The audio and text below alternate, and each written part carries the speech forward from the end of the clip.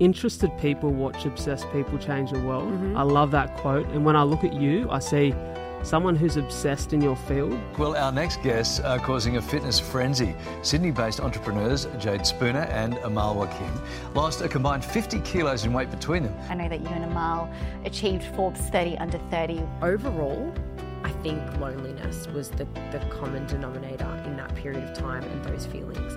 I know that there's a life that is meant to be lived, and I'm not living it. I'm becoming me and not Jade from Evolution, which was a big discovery process for myself. I think it's just so important to wake up and love what you do.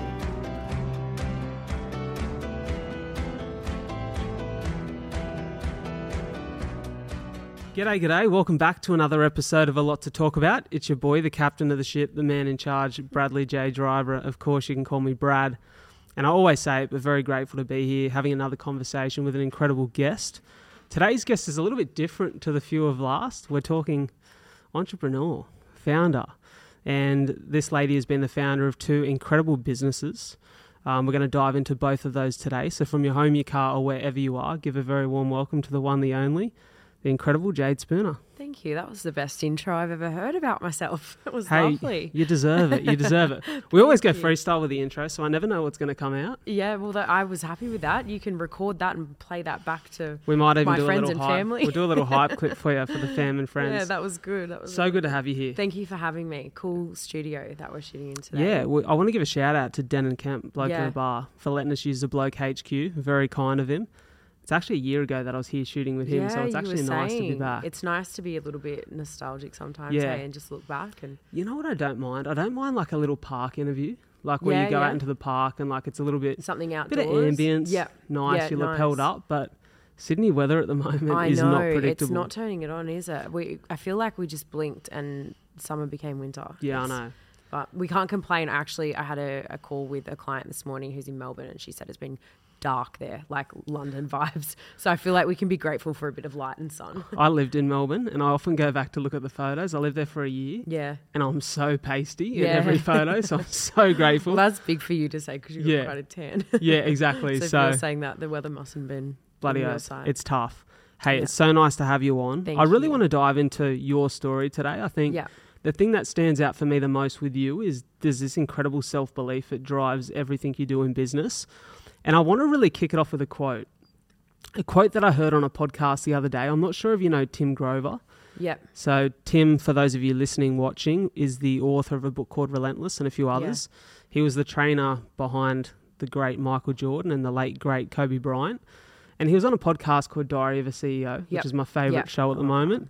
And he had this quote that it was so profound, it stood out to me. He said, "Interested people watch obsessed people change the world." I love that quote. And when I look at you, I see someone who's obsessed in your field. But I wanted to ask you, is it business that's your obsession, or is it building something from the ground up? Yeah, well, it's funny you asked that because you've caught me at a very funny time, and I'm going to make it my mission to look back at this podcast in sort of 18 months' time when the dust has settled and just remember sort of this moment because, yeah, I do think that when I started my first company, Evolution, it was real obsession. You know, like inherently when you have to run a business, you get this knack of just having to understand business. But for a lot of people, it doesn't sort of come naturally. You learn on the job. And the more I think I learnt on the job, the more that it was business that fascinated me, not exactly the space that I was in. And that was a really hard realization. That's like marrying someone and realizing you don't love them, you know, sort of halfway through the marriage. But it had a great run. I was in that business for 8 years and then just recently sold. So, you know, there was always an obsession, but I think, you know, for me personally, business has become a bit of in my heartbeat. I think it's what's pumping everything. Because you really live and breathe it, right? I do. I really do. And I think that it also just came from when I moved out of Evolution, when I left the business, I left and obviously left my wage and I wasn't sort of pulling a dividend. I decided to go up for sale essentially. So I had to make a living again. You know, I had to start again. I didn't know how long the transaction would take, and I just sort of, you know, put that aside, the fact that I'd done that and maybe, you know, money was coming, and I just forgot about that. And I just sort of said I have to start again. And when I went to essentially start again, I was like, well, I know business, that's the thing that I know. So that's where I'm going, and then it was the more that I chatted to people and the more that I was helping operators, founders, people that were really passionate but didn't potentially have the experience that I'd had. When I was seeing them get results from things that I was telling them, I was like, okay, this is that feeling that people chase when they decide what they want to do with their lives, And, I just essentially went from one business to another. So I love it. Yeah, that's kind of how that happened. It's interesting to hear you say there, like when you left and then you've dived into this now, what was that period in between like? Was that hard? Yeah, geez, it was. It was really difficult because anyone who knows me and any podcast you listen to with me on it, and I'm talking about Equolution, my old company, you can hear in my voice that I'm passionate. So I was really passionate about nutrition, and then it just it all started wearing really thin for me, and I got really bored. A startup and a scale up are really different. You touched on something before about, is it building something? Is it starting something up from the ground that does it for you? And I think very much so, yes. I was looking at the scale-up journey and we had like a product roadmap in place for the tech product itself. And then there was a marketing plan and there was, a go-to-market strategy for international expansion and all this stuff. And I just thought, I know this is a terrible thing to say, but with all honesty, I just thought I'm not interested. And it was a really hard kind of reality. And I think a lot of people talk about, what it feels like to build a business, but not many people talk about what it feels like to fall out of love with it. So similarly, when I was in that position, I was like, God, am I like an alien is this a normal feeling? But now going through the sale, yeah, like if you're a serial entrepreneur, which I think, I believe that I've fallen into, that category, the fact that, something can close and I can start something up that is sort of heading the same way in terms of business size, then maybe, that's how the cookie crumbles, I love the way that you explain that then, because I can probably relate in somewhat way. Yep. Like I was in real estate for 3.5 years and my career was like nicely progressing. Yep. And I got to a point just before the money started to get really good where I was about to capitalize and really kick off into that next phase, which was like, I guess, where all the treats and the rewards start to come for the hard work. And my bosses sat me down when I resigned and were like, you really need to consider this and think about it for a couple of months because you're about to enter a phase where in 5 years we could see you being that $1 million agent. Yep. And I was like, I'm just not interested. Not into it, yeah. I just don't have a love and a passion for it. And I think anyone who's started something from the ground up, kind of like I've done with this, and this is obviously on a very different scale to owning a business and pouring the money into that, but you realise that it is so tough to start again, that if you've got the guts to go again, you must love it. There must be 100%. A real passion. Or you must have a love for loving what you do. And I think, I look at the position that I was in when I left and it was real easy. I'm not going to lie, like being up the top with, 30 staff and, it happens quite naturally on a sales front for that business. And it was pretty cruisy, it was there was not a lot of pressure. We were the 50-50 co-founders, so there was no one on any boards pointing fingers, asking questions. We were running a business along a trajectory to where we envisioned it to go. And for me personally, where I left was where I wanted to take it. And I think that was another reality as well, sort of realizing, well, why did I start this? And I really wanted to create this product that kind of manifested everything that we knew from a knowledge perspective of flexible dieting and show people how they can have their cake and eat it too. And whilst I didn't reach the numbers that I wanted to get it to, in my opinion, my part in the journey was done when I decided to leave. So I think that's a big part as well, is like, feeling that your time is done is one thing, but knowing it's done is another. And I was pretty sure when I left, I knew that, rebuilding was going to be challenging. I don't think I really knew what I was in for until I started going again.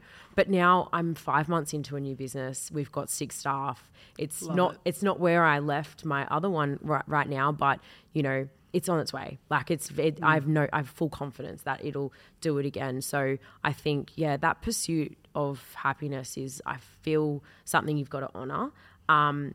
If you're a commercial person, if you're someone that makes sound financial decisions, and if you've kind of become accustomed to like a a bracket of living and a standard of living that is in that, you know, high performer category where you're earning a decent wage, et cetera, et cetera. I think that will always sustain itself. You know, to have to really throw your hands in the air to not sustain that. There's obviously got to be an inherent drive in that individual to be at that level. I knew that was probably always going to stay around, but I think the happiness factor was at one point far more important to me, which, yeah, it's nice to say that's what I chased. I love that so much, because the thing that I've begun to realise, and I think it's just age and maturity teaches you this as you go through more experiences. I remember starting in my former corporate career and thinking, when I get to these numbers or this level, then I'll be happy. Something. Yeah, like 100%. It was almost thinking that was going to be the thing that equaled happiness for me. And, you know, I make no money right now. Yeah. Like, I'm just absolutely hustling to try and make this happen. And yeah, but weirdly, watching my account drain every week, I've still got the same smile on my face because I know eventually it will. And I know that the act of doing something you love and putting action behind intent and knowing you're on the right path, it just gives you so much more happiness than it does sitting in something that's successful but doesn't drive you anymore. Probably even you might even get more of a drive, you know, from really going like this to pick back up and go back up there from a financial perspective. But yeah, I'm a big believer in consistency, and I do think that always pays off, and in the work front it surely will. You know, if you've got your eyes on the prize and you're creating like incremental milestones to get to that bigger goal. And I do think that, it's just about sort of dedicating the time and you as a resource to that pursuit. It sounds a bit like a fairy tale. Like, I know it doesn't always work out like that for people, but I do believe that hard work pays off. I think consistency pays off too. Definitely. Yeah.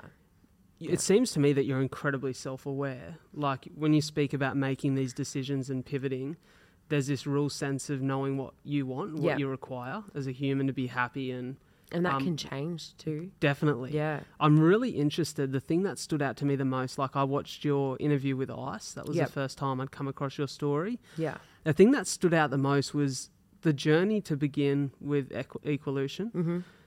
You had so much self-belief to go and do it the way that you did. Were you quite an introspective person before going into business, or is that something you've developed along the way? I think there's people that are born with something. You know, a lot of people who have that thing can't quite put their finger on it. They know they're a little bit different. You know, relationships with people look different. You know, I was always the kid that had like older friends, you know, like I worked in retail, and one of my best girlfriends, I just looked up to her so much, and she was about 5 years older than me, and she was studying law, and I just thought she was the bee's knees. You know, I just had like a lot of people around me that I kind of looked up to. My dad's brother was hugely successful, and both my parents are entrepreneurs, but like hustler entrepreneurs, like real, you know, they gave it their everything. And some weeks just got by, and then some weeks they made their breaks. But I just had a lot of people around me that I think helped identify that, like the striver in me, you know. As a kid, were you like quite entrepreneurial? Like, were you ever trying to sell stuff? Or because you hear Gary Vee, like a guy like that talks about it a lot. Yeah, you know, garage selling, selling baseball cards. Was that something that you identified in your childhood? Myself and my former business partner Amal as well. So when I was 18, I used to do flyer promotions, and I was with an agency, and they put me on a job for Anytime Fitness, and I was doing the flyers, and I came in at the end of my shift, and I gave the owner back the remaining flyers that I had. And he said, "How'd you go?" And we're just having a chat, and I said, "If you don't mind me asking, how much are you paying for me per hour to the agency?" And he said $65, and I died. I was getting 20, and I was like, no way. And I was like, that margin though, like, hello, that's like, it just sort of struck me that he was I feel getting ripped off, and B, so was I. So I said to him, can we cut a sweet deal? I said, if I can get you some girls to do flyers that are, you know, fit and in shape, etc., I said, can you give the work to me? And he said, yeah, and I've got some other mates that own a few other Anytime Fitnesses. I can give you their facilities as well. And I thought, sweet. So I hired my girlfriends out at $40 an hour, and I gave them 25, and I was making $15 an hour per person. I love it. Yeah, and that was my first job. And my former business partner Amal was the same. Her dad did imports and exports, and he imported a bunch of hair straighteners, branded it as her own, and she sold hair straighteners at Westfields in those little stalls over the Christmas holidays and school holidays and stuff. So both, I think it's something that you have in you. Definitely. And it just takes that one thing, and I see that now sort of, replicated as I'm a little bit older in this, going from this business, growing it 8 years, heart and soul, put everything I had into it, did that, valuation process, which is a hugely humbling experience, and then sold the shares in that. So I do think that, some people have just got that, Definitely. hustle, the Definitely. hustle, I love isn't it. it? I love it. Yeah. And it's just DNA. And I look back at me as a child, and it doesn't surprise me that I just want to chew people's ears Were off your now. parents the same? What would they do? My have a parents, see, business? very different. My parents were, dad was a cop. Yeah. And mum was in sales and retail, and mum was gun at what she done, which doesn't surprise me why I ended up in real estate. Yeah, Because I yeah. think mum was always selling Yeah. something. And then, but I'm definitely the most outspoken, extroverted character Yeah. in my family. But from as young as I can remember, it was probably their encouragement to involve me in conversation that just anytime we had family friends around, the kids were doing their thing and I was at the table with the parents Talking asking someone's questions ears off, yeah. and just telling Well, stories. it's like that. It's like what I was saying before about gravitating to the older generation Yeah. when you're still a kid. I think, I've always laughed that there's been an old soul living inside of me. And I've just Definitely. always, I've always thought of that being, sort of identifying with that older decade to what I always was, 100%. Yeah. When you talk about that relationship with Amal and the way that you guys were both very similar in your youth, I think there's probably a little bit of curiosity from a listener, watcher's point of view, where anytime you start a business with somebody or you go into something as a pair, there's a little bit of nerve because it's have I known this person for long enough? Are we similar enough? Do we have different strengths and weaknesses? For you, what was that relationship like before business, and what made you go, this is my person to do this with? Well, the thing was, we sort of connected and just, it was kind of like an unspoken covenant that we had that we were just going to do this thing together, We were also really young, and with, youth, there's a bit of naivety there as well. And I love that innocence. I would hate to have known what I know now in terms of, the way things can end up or the legalities or ins and outs and stuff, and enter business that way. Because I think it really does, I'll give you an example. My new business partner, Jenna, just entered our partnership with all the excitement in the world, whereas I'd just come from, the share sale of my business. So I had a lot of due diligence that I was doing that she wasn't even thinking about because she was so excited about the partnership. And I love that. That's how they should start. Similarly to how, you might get screwed over by someone and then decide love's never for you again. Well, that's not right, So Sure. I think that, it can take away from the excitement of it when you really overthink it and just try and excuse yourself from that feeling of, well, I don't know why, but it just feels right. And I think I really had that when I was young with Amal, and to this day, yes, our paths didn't, simultaneously end at the same destination, but we were the right people for the job, and the chapters, aligned when they were meant to align. Yeah, I love that. So, I do think that due diligence is very important when entering a new partnership. And I think the curiosity of, what is the worst case scenario? How much do I see this person being attached to my hip for an extremely long period of time, indefinitely? I think all those questions are normal, and I encourage those questions. But I still think that, don't let it eat away at the fun of it. Yeah, those feelings. You've almost got it, like you said. I love what you said about that naivety, because I talk about it a lot. When I started this show, which is just over 2 years ago now, I remember thinking I've got so much self-belief. Yeah. And that's probably a factor of my parents. Just everything I do, they just back I'm you the best at 100%. it. My dad would be down the pub going, mate, my son's got a podcast. If you've heard of Joe Rogan, Brad's way better. He just pumps me up like that. So when I started this, I was like, I'll be bigger than Rogan in a year. Yeah. So foolish. No. And it sounds so naive, but it's probably what powered me. And I think along the way, I just loved it so much. It really spoke to the core of who I was, that even if the results didn't align with that, I was happy to keep putting one foot in front of the other. Are you happy you made the plunge? You took the plunge now? So happy. Yeah. Like my life, it's funny because I was often a person who so much self-belief, but I always put other people first. Yeah. And I still remember the day that I quit my work, and I had a great relationship with... There's something liberating about that. So liberating. It felt like a 200 kilo weight had been dropped off my shoulders. Like, I remember walking into the office with my old boss, and I told him, and I was so emotional about it because it wasn't, excuse me, it wasn't emotional because it was emotional. decision. It was emotional because it was like I was finally doing something for me. Yeah, I get that. I fully get that. That's so uplifting. I get that. I look at the last 2 years of my life, and so many incredible things have happened that wouldn't have if I was still stuck in that headspace and that mindset, and like even just new directions of my life. Like I founded a charity event and raised a bunch of money for charity. That's cool. Just like the direction of my life, the trajectory has changed forever. Yeah. And it was off the back of that one decision, because I am so confident had I had not made that, I would have been stuck in that space still. Yeah. I think that's the moral of the story, isn't it? It's like something inside, I think your intuition is always like mini guardian angels kind of definitely orating around you sort of thing. And I think if you've got this like, there's this feeling or something's off, you've got to listen to those feelings, and the more you just pack it all away, it'll resurface at some point or another.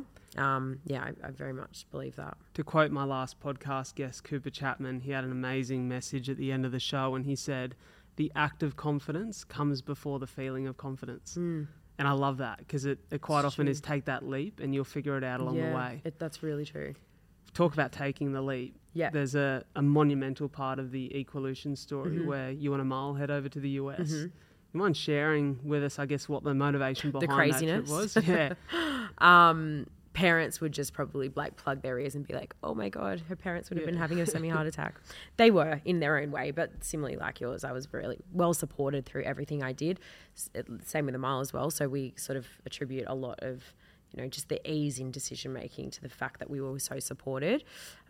We both had jobs at Google, 6-figure salaries, like we were just really cushiony there. There was obviously a prospective future in that company, and it was a great company to work with for. It was everything that you think Google will be. It is. Like the movie? Yeah, it's unreal. It's really cool. Anyway, so we both had jobs there, and we were running Equolution on the side. And we kind of toyed with the idea of quitting our jobs to pursue it full time. We spoke to our third business partner about it at the time. This is very early stages, within 6 months of starting the business. And he said, I'm not interested. Like, you girls take this and you guys do it. So 3 became 2, and we pursued it on our own. And one day I just pinged Amal at Google and I said, I've quit. It's your turn. And so she pulled her manager aside. She's like, oh, shit, you just throw me in the deep end. She wasn't ready. She was ready, but she wasn't ready that moment. And so I just did it one day. She did it the same day. And then, we worked at Google. So Silicon Valley was the tech hub of the world. So we took a one-way ticket and just didn't really look back. But we had no idea what we were going to do when we got there. Zero. So there was no planned conference or... I love that. There was nothing. In fact, when we got over there, we were like, we have to do something with ourselves over here. Yeah. Originally, we thought we'd start Equolution in the US, but one thing you learn about business pretty early on is it's so important to know your customer. More than anything, you need to know your customer. And our Australian customer was not our American customer. They were different customers. Okay. So that was pretty pivotal for us, because we got over there and we're like, where the hell do we start? If we create an American database, we can't bring it back home. Yeah. Similarly, if, we start in Australia, America's going to be a beast that we're going to have to tackle later down the track. But anyway, we had all these questions and not a lot of answers, and our money was running real short. And we found a conference, it was called the Startup Grind. It was powered by Google, and this was going back maybe 8 years ago. Yep. Tickets were a couple of grand each. It was a bit of a punt for us, but we thought there'll be answers at this conference. There was meet and greets and networking periods blocked out for mingling and whatnot. We thought we'll catch a break here. So we went to this conference, and it was one of the most incredible events I've ever been to, because we heard from so many, you know, amazing entrepreneurs of companies that even now I still look up to them, you know, Uber, Twitter. It was just all in one room that probably it wouldn't happen these days, you know. It was such an iconic time, and we were there. And one thing that we got from that was just a bit of fire in the belly, because our story was so similar. It was like problem, solution, 1 to 2 founders with a vision and a skill set. And we were like, the ingredients is there. It's a blueprint, right? 100%. And then we got poached kind of like in one of the networking sessions. We stood out like sore thumbs. There were mostly blokes there, and then just us. And then we got pulled sort of out of the crowd. We met this group of guys, and they were from this Texas accelerator program. And they pitched to us, and they wanted, I think, 20% or something for a particular sum of money that was they just pulled out of the air. But it was considerable. Like, it was, we never considered the offer, but it was like a considerable sum that kind of gave us a bit of validation that, like, we're onto something. Just that little confidence. Little confidence booster, yeah. And we were making money at the time, not a lot. But we just decided then and there that it was time to come home and to, you know, grow the business in the place that we knew best. We also got an idea and an understanding that to create an app, which is not as easy then as it is today, we'd need to find either a CTO, and that's a big part of why we went over there as well. We thought we'd just miraculously meet our CTO somewhere. And it's funny because 8 years on, we only just put a CTO on last year. So it's like... So can I ask, is the CTO, is that like Chief Tech Officer? Yeah. So that's like your man that if you don't know how to build an app, he will, and he'll manage the people and the project and make sure the thing gets done. Coding is sort of like handwriting. Like, some people have messy writing and some people have neat writing, and it's almost like handwriting in another language for you and I to look at, you know. So it's a real sort of unknown territory for non-technical founders like Amal and myself. So yeah, we went over there seeking some tech advice and, you know, just a somebody or whatever. And we learned that the app was going to cost us hundreds of thousands of dollars and months, and it did. But we had to come home and make that to pay for it, I guess. So that's exactly what we did. Because just to hear that would turn most people away. Like, most people would go, okay, we'll cut our ties here. You know, it was fun while it lasted, but that's such an investment. Yeah, it was. It was a huge investment. Even now, you know, 18 months on, a lot of people are like, oh, who did your app and how long does it take? I get messages like that all the time, which I love. I welcome, I will always give my honest advice and feedback and whatnot. But whenever I get that question, I think maybe it does startle a lot of people. You know, it took 18 months to build. It's still not to where we wanted it to go. And we're talking millions of dollars. So it was a huge leap of faith and a gamble, I guess you could say, because we just believed in it so much. Yeah. And yeah, you know, I think it did pay. Like, we were right. You know, we had there was a thing the whole way along. We had validation and proof of concept because people were paying for our service, and our service just wasn't getting serviced exactly as we wanted it to, because the user experience we envisioned was to be in the app, whereas we were doing everything manually. But we knew, like, the proof was in the pudding. Yeah. Talk to me about, like, I'm not very business minded. Like, I'm definitely more of a creative sort of brain. But I'm interested because even from the point of this podcast, I always think about, like, you've met Fooney here today. The audience would know Fooney. But Fooney's definitely no tech wizard. He's definitely not the CTO of what to talk about. But I always think, like, would it be worthwhile having someone who runs all of that, like edits, does the production, so I can focus on conversation? But I'm always fascinated by business owners and founders as to when they find is the right time to put on staff and to hire. Like, is it before you need it, or is it string it out for as long as you can? Oh, it's a toughie, because I think without experience, it's a hard question to answer. And, you know, to get experience, you need to kind of understand the space. So for that reason, I would say, you know, business by business, it's always, my answer would obviously always change.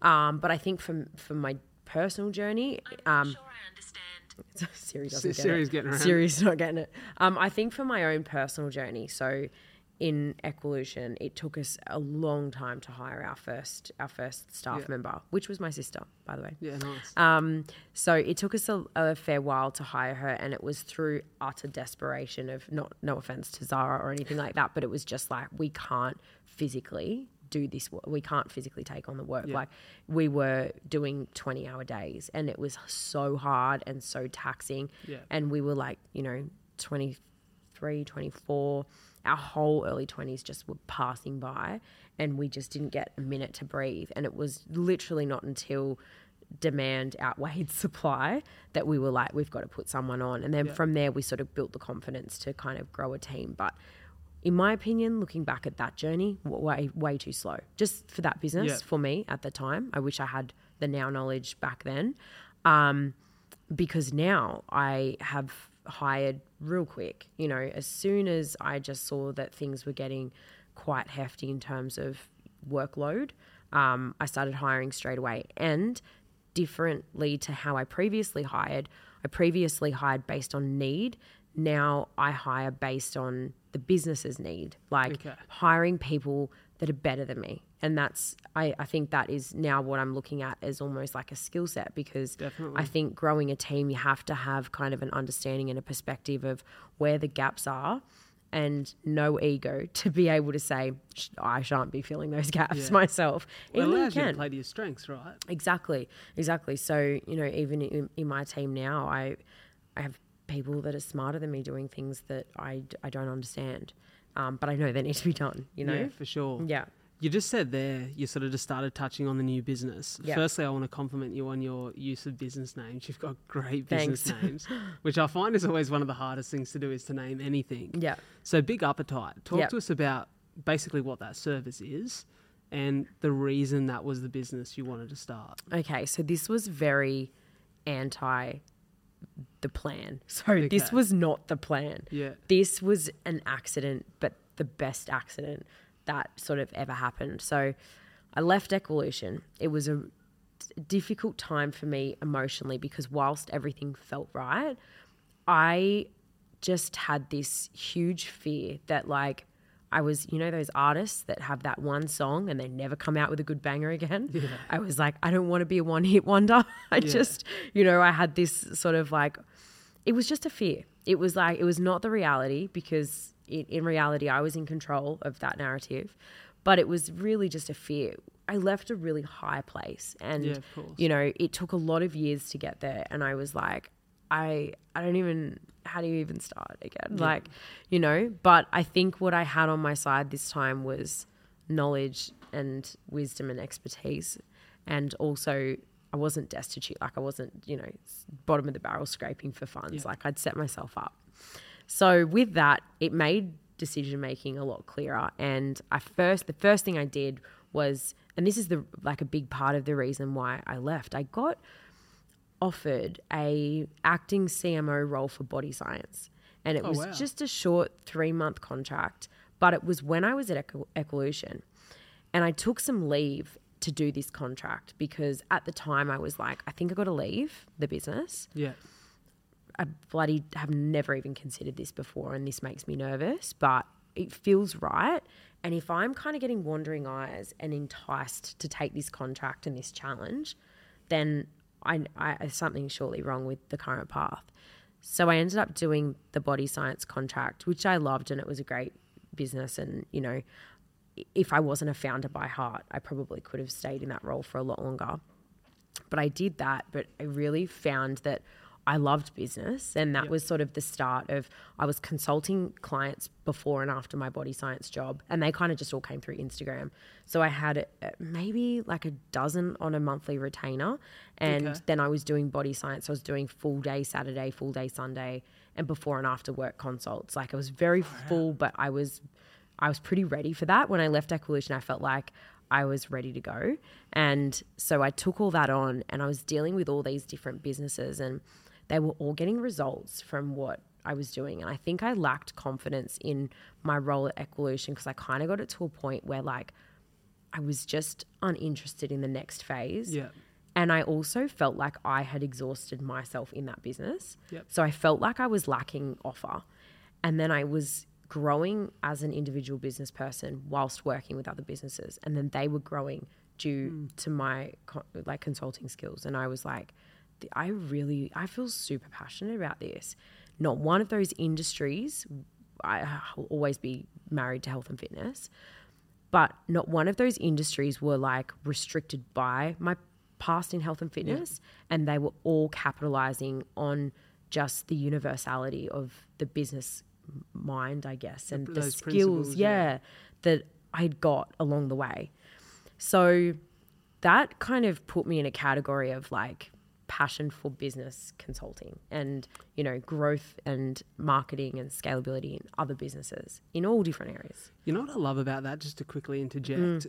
You listen to a lot of people. There's a guy who I'm absolutely fascinated by. I'm sure you've heard him on Diary of a CEO, Mo Gordon. Yeah. And Mo speaks, you know, for those listening who haven't heard me rave about this guy already, he speaks about the principles of happiness and pure happiness. And it seems that anyone you listen to in that space who's really educated around happiness and what it means to be truly happy and fulfilled and content, there is this huge element of service to others. Yeah. And you would have had that in Equolution because you were helping people find a healthier version of themselves and to feel like that self-love and like they're reaching their potential. But in this, it's probably even more direct, where it's direct one-to-one help. Couldn't agree more with you on that. And I think a part of my passion dissolving in the Equolution role was when we turned tech, I got off the tools and I was in marketing and I wasn't coaching anymore. And of course, like, you know, my business is moving. I have to move with it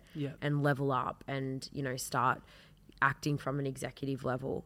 But like, I loved being a coach more than anything. And I loved giving what I had created to other human beings and just that interaction, support. The girls that I work with always used to laugh that like I would just jump in with them and do meal plans and stuff like that. And I had no problem doing that because it's true. Like if you're doing a good job and people love what you're doing and you're a bit of a perfectionist in doing that as well, you know, you're giving a good service, like people will be satisfied, and that is satisfying. And I was experiencing that in consulting as well. You know, it was just all around just like happy days every day, you know. And gradually I realized I was building something without building something. So I kind of had this idea. I always had question marks around the scalability. You know, I'm one human being. And if I wanted to do something with this, mind you, I had another tech, and I still have that, but I have another tech idea that I will be building after this sale transacts. But if you know tech, you understand that building an app takes so much time. So like, I'm happy to, you know, side hustle that whilst I'm building this business. But anyway, cut a very long story short, I met Jenna at a party and I knew of her because she was great at what she did. She created this program, like a course called the Fitness Business Strategy. And I'd watched her online for ages. And it's funny because like I started competing. Like I was a fitness model, like when we started in the fitness industry, Amal and I. And it's funny because that world didn't interest me at all. But Jenna was very much in it. But I always kept an eye on her. Like I just found her a really interesting character. She was exceptional at business. She was very dedicated to the sport of competing, but not in a way that it consumed her. She was very diverse and multifaceted. I just saw the passion in her, really. And then we met at a party, obviously a few drinks deep. Yeah. Hey, and she's like, I'm Jenna. I'm like, I know, I follow you. She's like, I've just moved down the road. I know everything about your life. I was like a total fair girl. I'm like, no, I know everything. She's like, I know of your business, like Equolution, blah, blah, blah. She's like, what are you doing now? We just kind of started chatting and we were doing the same thing. Like, honestly, like we were doing exactly the same thing.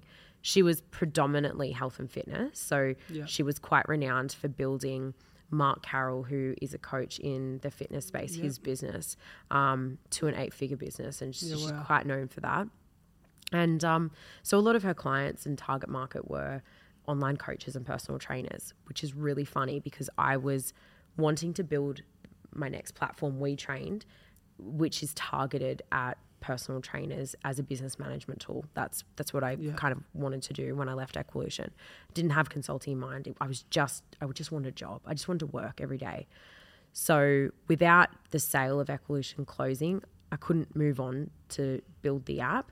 So the consulting thing was just an interim, but I ended up falling in love with it, met Jenna, we hit it off, and I love that. and we similarly one day she said, why don't we do a podcast together? And I was like, all right, but I was thinking, no, we're going to go into business together. I knew straight away. Yeah. I just knew that she needed a little bit of time because she hadn't had a business partner before. And so she came to my house with a spreadsheet, and I had butcher's paper up on my windows. Like I had a complete 180, all windows, and I had butcher's paper around the entire apartment. She walked in, she's like, whoa, I'm like, just hear me out. Then I was like, I'd built a scalable model, and she was like, well, I'm selling this. And then we kind of merged the two things and I love it. started working together. And we started Big Appetite probably 5 months ago. I love that because it feels almost somewhat natural. It was so meant natural. to happen. And I was really fearful that wouldn't happen again, because I know that what happened in my evolution journey was a very special experience. Yep. And I was, it's apples and oranges. It's never going to be the same. But I've had the same feelings again, which is, it's really nice. That's special, yeah. Yeah, it is. And it's really good. And really our business is just the byproduct of two brains become one, 2 brains, 1 goal, and it's very, very coexisting, the two of us. So it's been, it's been great. I have no doubt you're going to have incredible success with this too. One thing that makes me really curious is you mentioned before those 20-hour days back in the early phases of Business One. It's hard because I feel like there's split ideas on this, but is there such thing as balance of life when it comes to, or that work-life balance when it comes to business? No. Yeah. No, I don't think so at one point. And I think that you can, you got to get your runs on the board, and it's hard. It really is. And I don't want to go through what I went through to build Evolution, and I probably won't have to now because I've been blessed with resource and experience. But it had to come from somewhere, and that place, that dark place that I refer to as the time that I blinked and 3 years had passed, where we were 24-year-olds that were acting like 65-year-olds. We needed to do that. That's what the business needed from us. And I'll do it again now if it's required. But I just think that I'm a bit more equipped now to not have to do that sort of, hustle and grind, just because I'm supported in resource. I am smart with my time. I work so much smarter than I used to. That's the key, isn't it? Yeah. So much smarter, just quicker, real quick in comparison to, just being younger. And we had a vibe in the office. We'd all laugh and have chats and work late nights together. And not to say that, it was not hard work. It was, but just a lot more, I think, wise with time now and prioritize. If I can't do it, I will just wrap it up and make sure that I've got the right systems in place where someone else can do things that I can't do quick or I can't do as well as I want them to be done. And that's okay to say that, you just need to hire, But yeah, no, I do think that work-life balance is extremely important, but I think it's a process to get to that point of satisfaction and really having that balance. For sure. One thing I'm always really interested when it comes to business-minded people and people who are, like yourself, really successful in these spaces, there's always a real emphasis on goals. But I feel and I know you're massive into goal setting. I've listened to, exceptional by the way, some of your podcasts where you talk about goal setting and structuring it. I find that a lot of people in business, though, forget about that overarching purpose of themselves and who they are as a human. Yeah. Is that something you're big on? Massive. Or is it something you're learning along the way? Yeah, no, massive. And I think that it's become more learnt for me in the last sort of 6 to 12 months since leaving Evolution than probably ever before. I didn't know who I was and what I looked like outside of my business. I had to kind of meet that person, I guess, when I left. I found it really hard to, I go on podcasts and things like that even now, and I love, and I've noticed you've even done this today, like evolution's a bit of what we're talking about, but it's not everything. And that makes me feel really satisfied in knowing that I'm becoming me and not Jade from Equolution, which was a big discovery process for myself. And in saying that as well, like along the way, I think my priorities just shifted a little bit. I remember like sort of 18 months ago, I think you can equally love business and love life as well. I think that's really important to mention. Super important. Yeah. I think it was about 18 months ago, something was wrong. And when I say it was wrong, I mean on paper, everything was right and I felt off, it was just like this overwhelming sense of like, why does this not feel as good as it's supposed to feel? And overall, I think loneliness was the common denominator in that period of time and those feelings, because I was disconnected from my family and friends because I was working so hard. Actually, this did go back maybe like 3 years to 18 months ago, that bracket of time. I was always in the office. Like I was forever just Equolution girl, and I was not really much else. And I just feel like I was getting these real short thrills, in terms of like a social event and then have to quickly get back into work or something like that. Not really enjoying my friends and family. And for 5 years, I didn't have a partner, like, of course, like I dated, but like I didn't have a boyfriend. It's hard to focus on someone when you're that definitely dedicated to your work. Definitely. Right? But then I think I got to a point sort of around 27 years of age where I thought like something's got to give, I can build this amazing empire, but like, what if I come home to an empty house every night? And I know that is a common question mark for a lot of, founders and entrepreneurs. And I definitely don't regret having to do my time to get to the point where I can, sell the business, step away, found, love and all that kind of stuff.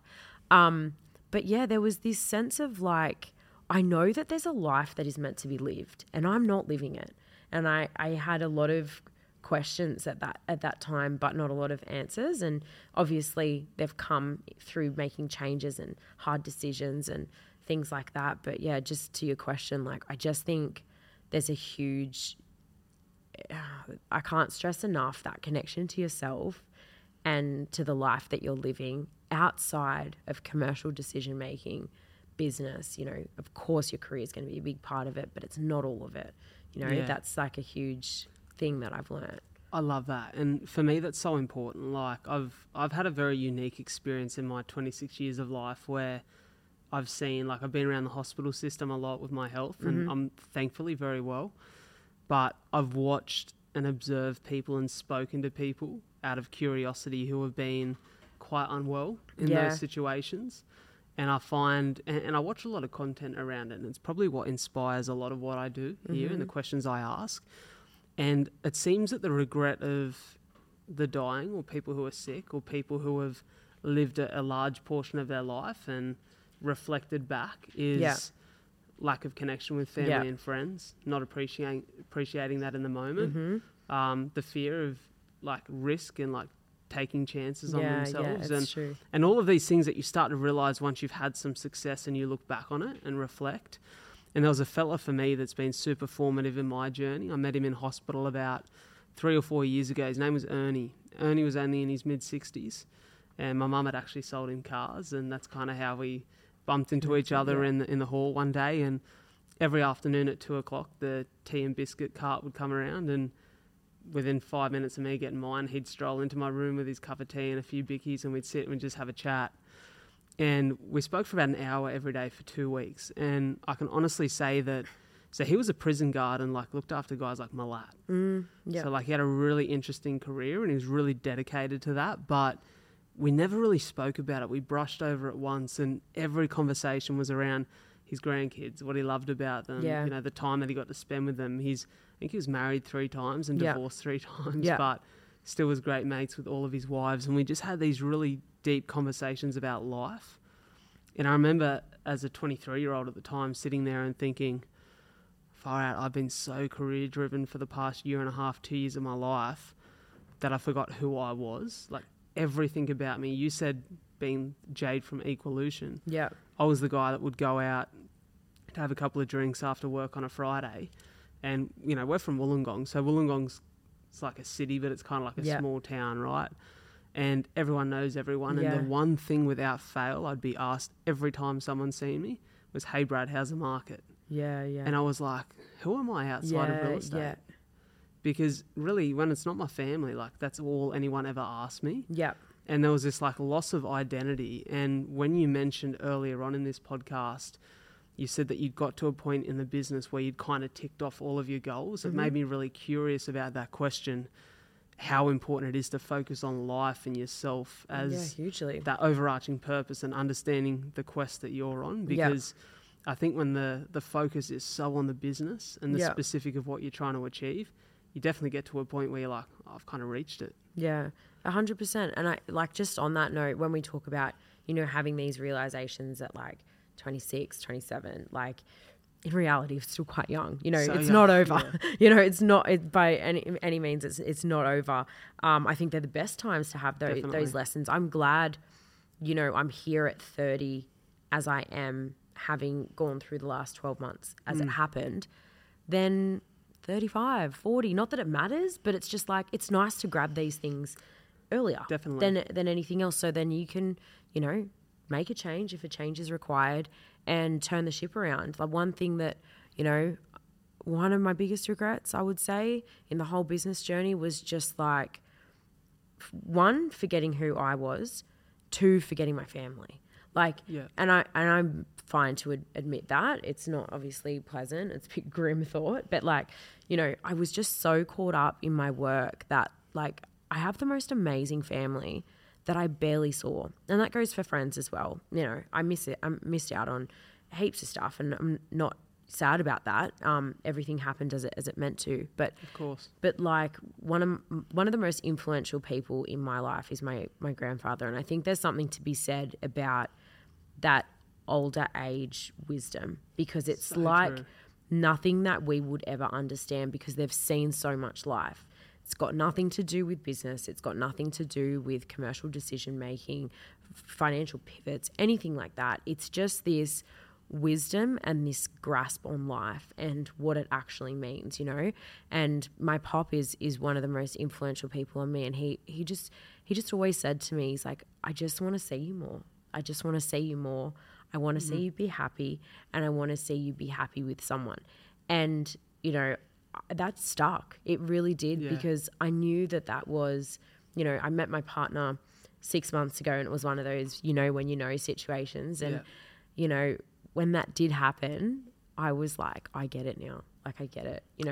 I will let all the business stuff happen. I'll never take my eye off the prize, but I will also never disregard this factor of life that is so big now. I love that you say that, because I was actually thinking about it this week, listening to a few different shows, and I'd listened to a bunch of podcasts in the space of a week where there was almost two opposite ends of the spectrum, like this, you never need anyone, you can go through life solo, and then this podcast that was like, well, actually, no, like you should do whatever you can to find that love or to find that significant other that you live life with. And I think about it a lot, and I know that definitely the experiences in my life are richer for the people that are around me when I'm doing those things. And I think if I reflect back on all the proudest moments of my life, the first thing I think of is the people that were there with me at that moment, who celebrated with me, who were there to support me, whether it be a bad situation or a good one.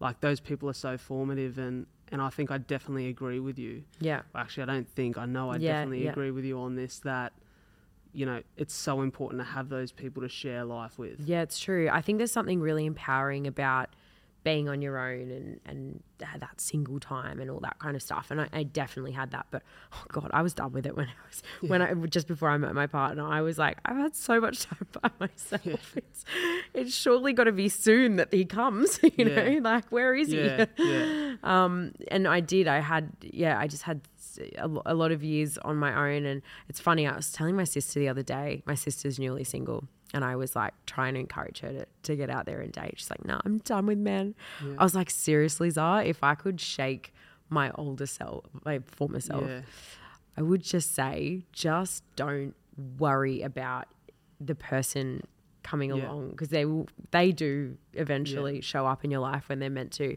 But until then, I think there's something to be said about that time by yourself. I love my life with my partner now, but like I think back to the time where, you know, I had my own apartment in the city and I was doing so well at work and just walking by the harbour each day and walking into the apartment and, you know, a day well done and sitting down and having dinner by myself. Like there is a sadness to something like that if it's done for year after year after year after year. But if you knew that that was only temporary, you would lap it up as like, this is a me time that won't come again, you know, unless you get divorced, but we hope that doesn't happen. Hey, there's plenty of fish in the sea, as they say. Yeah, 100%. There's a quote that I listened to on a podcast recently. It was a live like Instagram chat, you know, Big Sean and his partner Jean. I think it's Jean, you pronounce it, Aiko. And they were on a live together, and he asked her a question, something along the lines of like, could you live without me? And she was like, yes, I could. And he goes, oh, I'm interested. Why do you say that? And she said, because I don't need anyone to complete me. I need someone to complement me. And I think that really speaks to what you're sort of saying there and touching to. Like if you can be, when you're by yourself, when you got that single time, like allow it to be very formative and to get to the bottom of who you are as a person, the journey you're on, what you need and what does signal a really good partner for you. Yep. So you know when you see it. Yeah. But then when you find someone, like you said, you don't drop your goals, you don't change your direction. Yeah. You know who you are, you know what direction you're in, but it complements your life. And I think it's a beautiful place to be in. It honestly does. And even lately, like I've gone through probably the most high stress 6 months that I've had since I've met him. Yeah. And when I met him, I was sort of just like, okay, this is a bit of a shambles. I've just started this new business.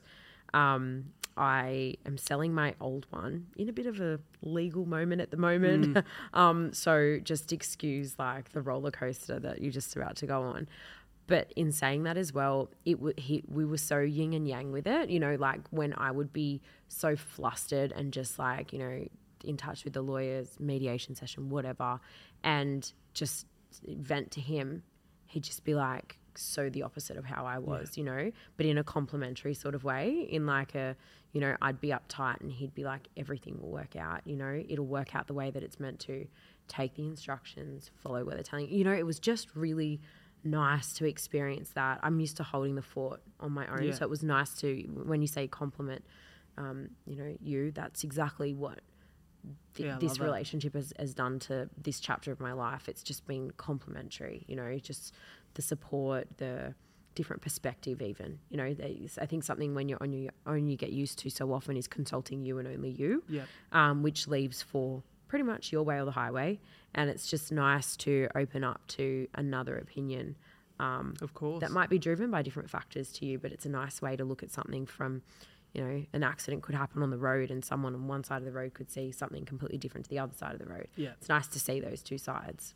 Definitely. And I will say, obviously, I know you a little bit better after an hour of chatting, but I only know you from the surface level. But looking at you over the course of the last few months, I definitely noticed something on your social presence where you seem very happy and in a very good place in your life. So that's obviously nice to see. Thank you. I appreciate pleasure. That. Yeah. I want to dive into the last little bit of this podcast. It's kind of a new segment.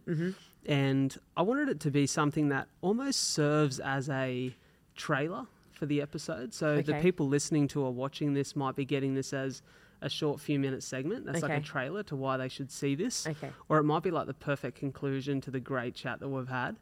And it's 5 questions. They're the same 5 questions for every guest. They're relatively rapid fire. I probably draw them out a little bit. But I want to go through them with you. So the first is, if you could recommend one book or one podcast to someone listening, what would it be? Obviously, this podcast is fabulous. What a great answer. I'm assuming they'll need another one. Impact Theory. By the Tom? Yes, I am huge. I don't think he can do any wrong, can he, in terms of content? He's amazing. Even the way him and his wife complement each other. Yeah. They're both fantastic in content. Yeah, they're great. What I love about his pretty much his philosophy on life is he's obviously a commercial man that has had huge success, which I love. And as a result, you know, he has a caliber of people that he attracts in his podcast studio that are of just this, you know, league of their own type thing. But I also love his hunger for knowledge and education in the health and fitness space. Yep. Because I do really believe if you speak to a lot of high performers, they'll be hugely in touch with their nutrition and also training as well. So true. I think the multifaceted human in terms of covering mindset, health, your fitness, your overall wellness, I think that is usually not unique to just one high performer. I think it's an across the board thing. It's just like those important pillars of life, right? Yeah, exactly. Question number 2. The one skill that you recommend mastering that significantly improved your life? Copywriting. I know that's really bizarre to say, but if you can tell your story through your words and captivate through writing, I think you can sell anything underwater. So, you know what? This is the part where I draw out the rapid fire because I want to comment on that. My journal entry this morning was language is everything. I've noticed lately, like I listen to a lot of podcasts and I watch a lot of stuff, and I notice sometimes there's people who are very specific on their use of language and words and very specific on the context of what that word means to them. Example, Mo Gordon the other day spoke about, he said, I don't like to call it a life journey, I like to call it a life quest. The quest is open, a journey has a final destination. And I remember sitting listening to that and thinking, is that maybe a little bit too picky on the use of language? But then I sat back and reflected and I thought, well, language is everything. It does. Like if you shut your eyes and people fire words at you, they have connotations, they have imagery.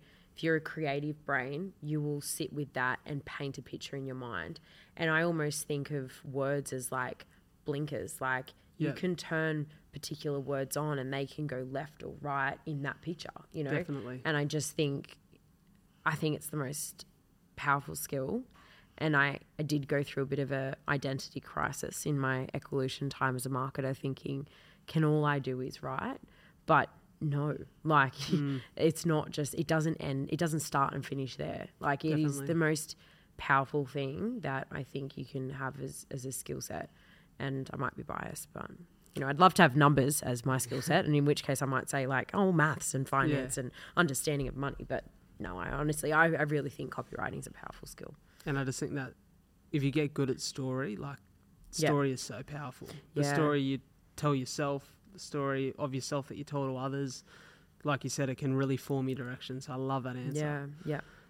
Number 3, the one challenge that's required the most personal growth to overcome. Oh, leaving my business. It was, you know, that was a whole discovery, relearning. Yeah. No ego. Had to kind of could have felt like a fall from grace at the time if I didn't have the mindset to know that it was the start of something new. But yeah, it was hard. It was really hard. I love it. And if this is a trailer for you, you need to listen to the episode because of that. Number 4 is the one daily habit or ritual that if you could only pick one thing in your life outside of your work that you think sets you up for success, what would that be? Exercise. Without a doubt, no hesitation. Is there a specific style that works for you? No, I have this adamancy that each morning I just have to move my body or sweat at some point in the day, you know, like I love it. I love long distance running. This is the part where I sign you up for a charity marathon in about a year's Honestly, time. I'll do it. Come with us. I'll do it. I did Movember. I ran a marathon from Movember, back in November, and that was honestly, I feel like when it's a charity event, you find something inside you that's very special. Love it. Well, Fernie's laughing behind the camera because I've forced him to run too now. So we're in it together. Yeah. So it's 42 for CF. We raise money for Cystic Fibrosis Australia. Yeah, so unreal. No, I'll have to let you know next time. Yeah, definitely. But no, without a doubt, exercise. Like I honestly think that it can completely change your mindset. I'm pretty good with diet. Obviously, I've come from an evolution background, so it's an 80-20 approach for me. And I've become recently far more cleaner in my diet than I previously was. And I think that that's also a bit of a growth thing too, and a bit of a pivot in my own personal life. Because I do think the way that you treat your body in both your habits and your eating and exercise and whatnot is a reflection of your self-love. Definitely. And so I think the better you are to yourself, the better you operate and perform. For sure. Let me tell you, I got the 80-20 the wrong way around on the weekend, so I'm cleaning it up today. There was a salad before I drove up here, so I didn't go into Macca's. The last question for me, which is almost, it's my favourite question for me. This is so important, and I think this is your opportunity to really speak to the people that are watching or listening to this. If you could share one message with this audience and encourage them to act on it, to make it a part of who they are and what they believe, what would that be? I don't want to be cliche in this, but I think it's just so important to wake up and love what you do. I think in any pursuit, you know, whether that be to a goal that is outside of work, or whether it be a career goal, or whether you're building a business or training for a marathon, no matter what it is, I think that there's going to be tough parts of anything that's worth having won't often come easy. But I just think if you're hating the process more than you're hating the potential of achieving the goal, then you're probably on the wrong path, and like, just don't be afraid to jump off it. You know, as good as it may look on paper, or as good as it might seem in theory, if something in you doesn't feel right, then you've got to act on it. And I think that anyone who stays in something and then complains that they don't like it, I think they really only have themselves to blame. I think doing something without passion is like driving a car without vision. Like, I just think you're going, I love that. you had no, you know, it's just, I love that. It's a slippery slope. There's a saying that I have, and I've said it previously, but you can win a rat race, but you'll always be a rat. And I think that couldn't be more true for, you know, being on a path and pursuing something that you just feel emptiness. And I think there's nothing better than just loving what you're doing. And if you've had that feeling before, you would know that if you don't have that, you've got to try and find it again. I know it too well. I feel it. And thank you so much for this. Thank you for having me. Look, sitting down with you, it's no surprise to me now, like getting to know you over this last hour and a bit. There's no surprise to me why you're successful. I think you got me at a very zen, reflective time. I mean, I've just like come out of turmoil and rebuilt my entire life. So it's probably a good time, and I probably seem like Yoda now in comparison to we all have what I phases, was, what I was maybe 12 months ago, just up in arms. But yeah, look, I think I'll always be a business person. That's who I am, and now what I do, you know. Yeah. But ultimately now I'm a person that lives my life, and I'm really happy for that. Well, not that you need to hear it from me, but I think you should be really proud of your journey. I'm really excited for this next step for you, and it's just been an absolute pleasure to have you here on the show. I'm going to make sure that every one of your social tags, all of the links to your business are all in the show description. So for anyone listening or watching, make sure you head across, give that the love it deserves. And be sure to hit that follow or subscribe button. Leave a rating and review, 5-star preferably. But super grateful for anyone who tuned in. Means the world to me. So thank you so much. Thank you Jade. for having me. My pleasure.